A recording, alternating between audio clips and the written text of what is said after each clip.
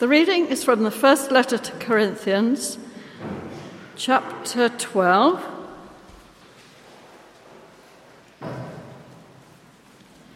Now, about spiritual gifts, brothers, I do not want you to be ignorant.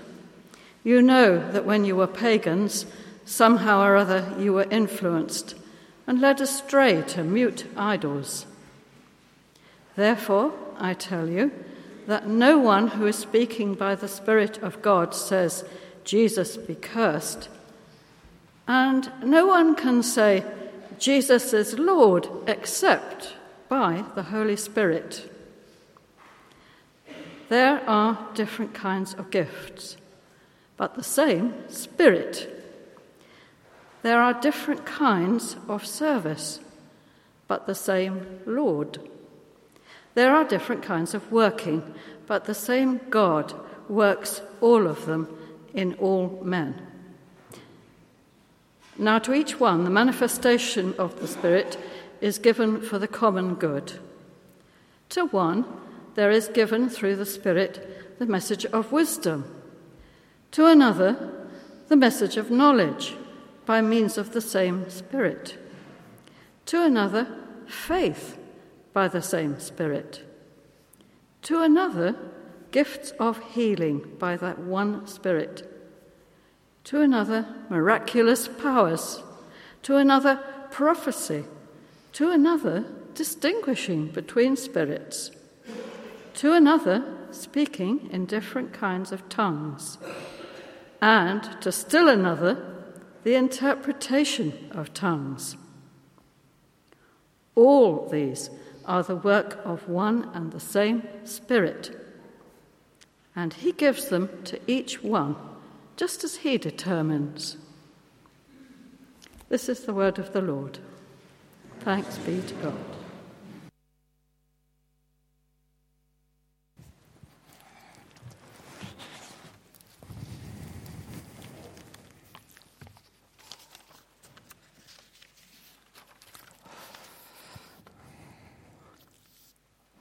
As we sit, let's pray.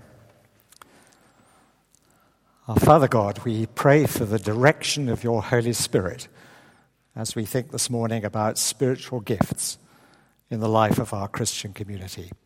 In Jesus' name, amen. In recent years, there's been a great deal of interest in educational circles in identifying gifted children. Now, it may be that a child is particularly good at maths or music or languages, and the idea is to identify these gifts and ensure that the education is structured so that it nurtures those gifts. And I think more generally in society, we're looking to identify and use people's natural gifts and abilities, particularly at work. And so too in the church. It's a necessity to identify gifts and to ensure that those are properly developed and directed. Let me make it clear, it's an added dimension, not just natural gifts, but also spiritual gifts. And that's what our subject is this morning. Paul is here in this reading that we've just had, responding to, we believe, a specific question about spiritual gifts. Now, about spiritual gifts, brothers, I do not want you to be ignorant. If you go back to Corinth in the 1st century AD, there was a lively tradition of pagan worship, and there were two emphases that had powerful effects on the lives of those who attended that worship. The first is that much pagan worship was characterized by spiritual signs, including mystical divination, ecstatic utterances, and spirit possession. Now, those things are not part of our everyday experience. In 1969, Elizabeth and I were living in Rio de Janeiro, and the tradition is that on New Year's Eve, huge numbers of people, probably millions, go down to the famous Copacabana beach in Rio. And a predominant part of that are spiritist groups who are dressed all in white. At midnight, there's a cacophony of fireworks, such as you've never heard before, and lots of the characters who are dressed in white rush into the sea with offerings, usually gladioli, to the goddess of the sea, Iemanjá. We ventured onto the beach with some non-Christian friends. We saw ritual sacrifice of chickens, worshippers possessed, ecstatic singing and dancing. We also experienced an overpowering sense of evil, and we left the beach as quickly as we possibly could. There's no doubt that Corinthian Christians had experienced such pagan worship in their past, and they knew how powerfully it had affected them. So Paul writes in verse 2 of chapter 12, "You know that when you were pagans, somehow or other you were influenced and led astray to mute idols." But there was a second strand of pagan worship, which was the formal imperial cult. Participation in this cult was evidence of your submission to Rome. And part of the affirmation was, Caesar is Lord. Now, I have to say there was nothing spiritual about it. It was just pragmatic to avoid trouble with the authorities. And Paul counters this second strand by reminding his readers of their public baptismal declaration. Verse 3, Jesus is Lord. And that was a radical, subversive confession that could well invite retribution from the authorities. It still does in much of our world. Today is the day of prayer for the persecuted church. We're not persecuted in the same way that, for example, our Christian brethren in Pakistan are persecuted. Note that St. Paul links this declaration to the work of the Holy Spirit. Verse 3, "Therefore I tell you that no one who is speaking by the Spirit of God says Jesus be cursed, and no one can say Jesus is Lord except by the Holy Spirit." Why? Because our creedal affirmations, our doctrinal formulae, our study of the Scriptures are only given life, purpose, and energy insofar as they are inspired by the Holy Spirit. For Christians, the spiritual and the formal, if you like, the Spirit and the Word belong together. Neither is sufficient on its own. So let's go back to the question, the likely question that the Corinthian church had asked of St. Paul. It was probably something like this. What are the roles and purposes of spiritual gifts in the life of the church? What do they contribute? Are they the same as those pagan gifts, spiritual gifts, which we've experienced before? And Paul's response is that these gifts are highly significant, but he points out that they're not the only element in the life of the Christian community. Look again at verses 4 to 6. There are different kinds of gifts, but the same Spirit. There are different kinds of service, but the same Lord. There are different kinds of working, but the same God works all of them in all men. Paul identifies three elements: different kinds of gifts, different kinds of service, and different kinds of working. Let's return to the gifts shortly, but let's look at the other two first. Different kinds of service. What that refers to is all the different ways in which we can serve one another.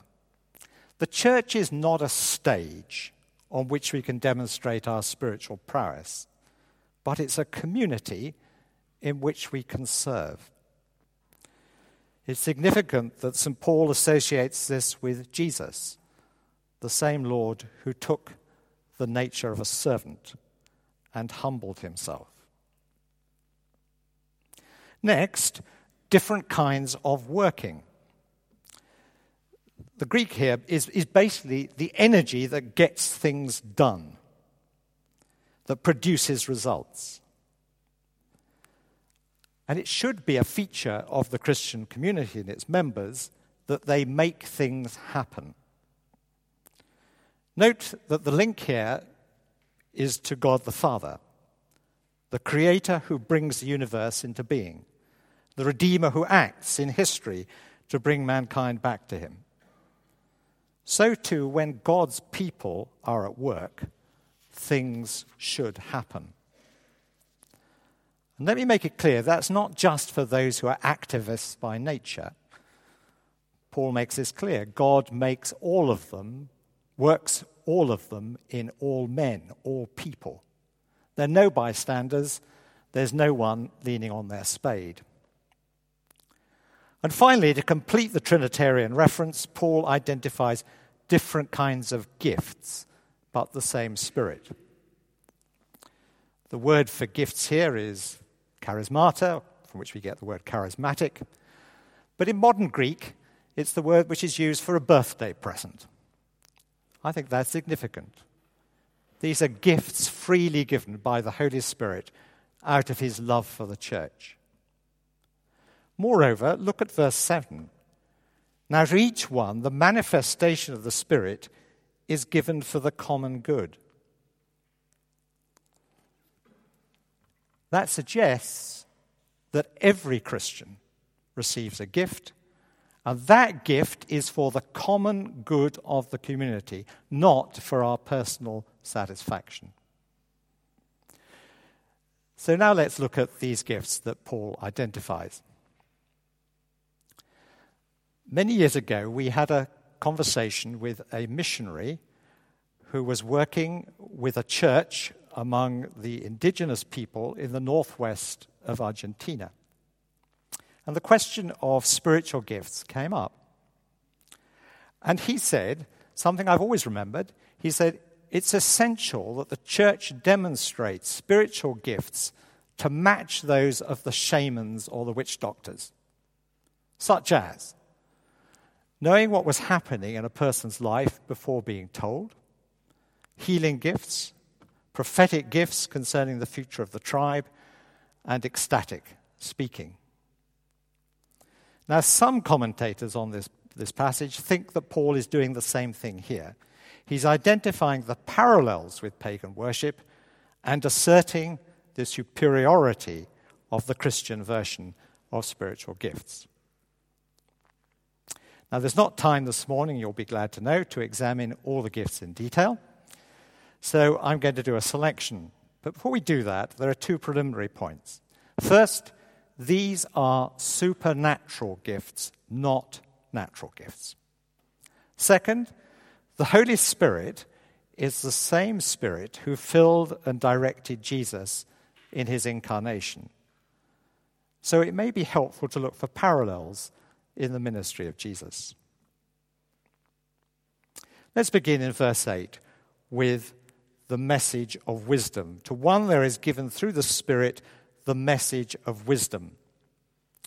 Now we know that this was an issue for the Corinthian church. Indeed, 1 Corinthians chapters 1 and 2, Paul addresses the church's preoccupation with the perceived lack of wisdom of the gospel in comparison with the elegance of Greek wisdom. And Paul there notes that his preaching came with a demonstration of the Spirit's power. I think what this means is that where God's word is communicated with clarity and precision into a situation, that is a message of wisdom.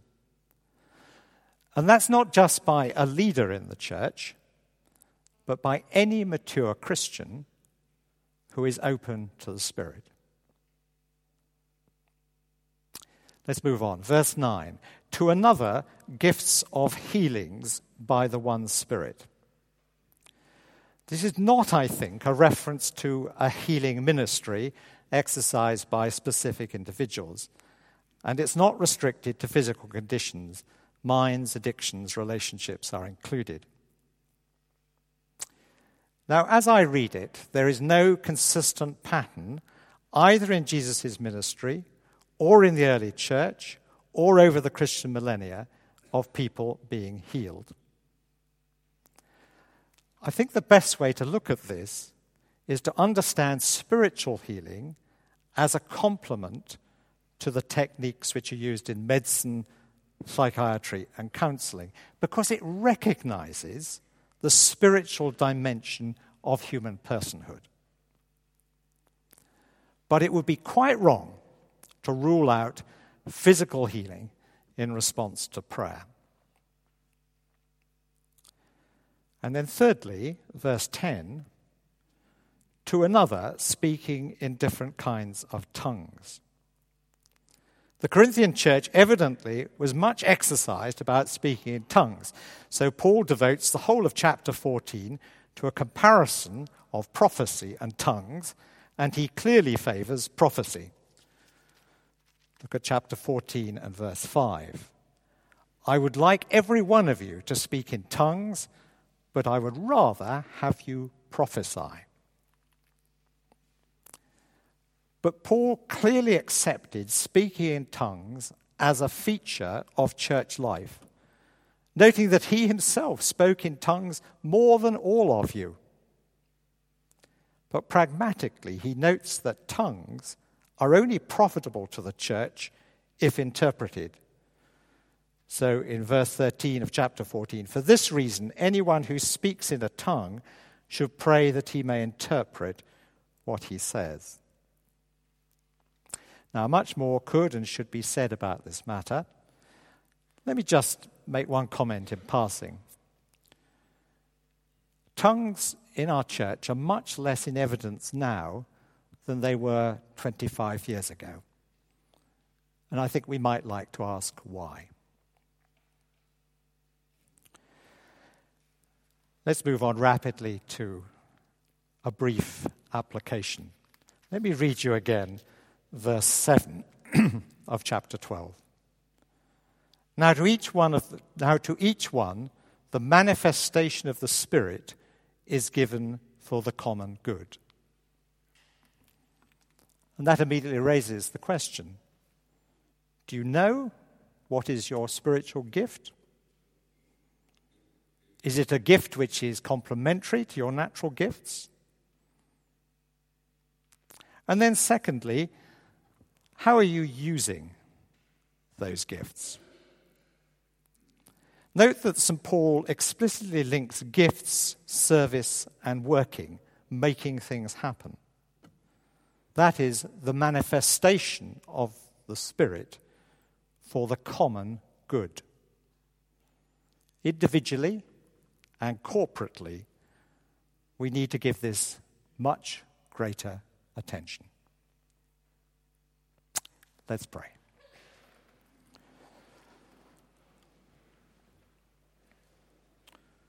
Almighty God, without you we are not able to please you. Mercifully grant that your Holy Spirit may in all things direct and rule our hearts and lives. Through Jesus Christ our Lord. Amen.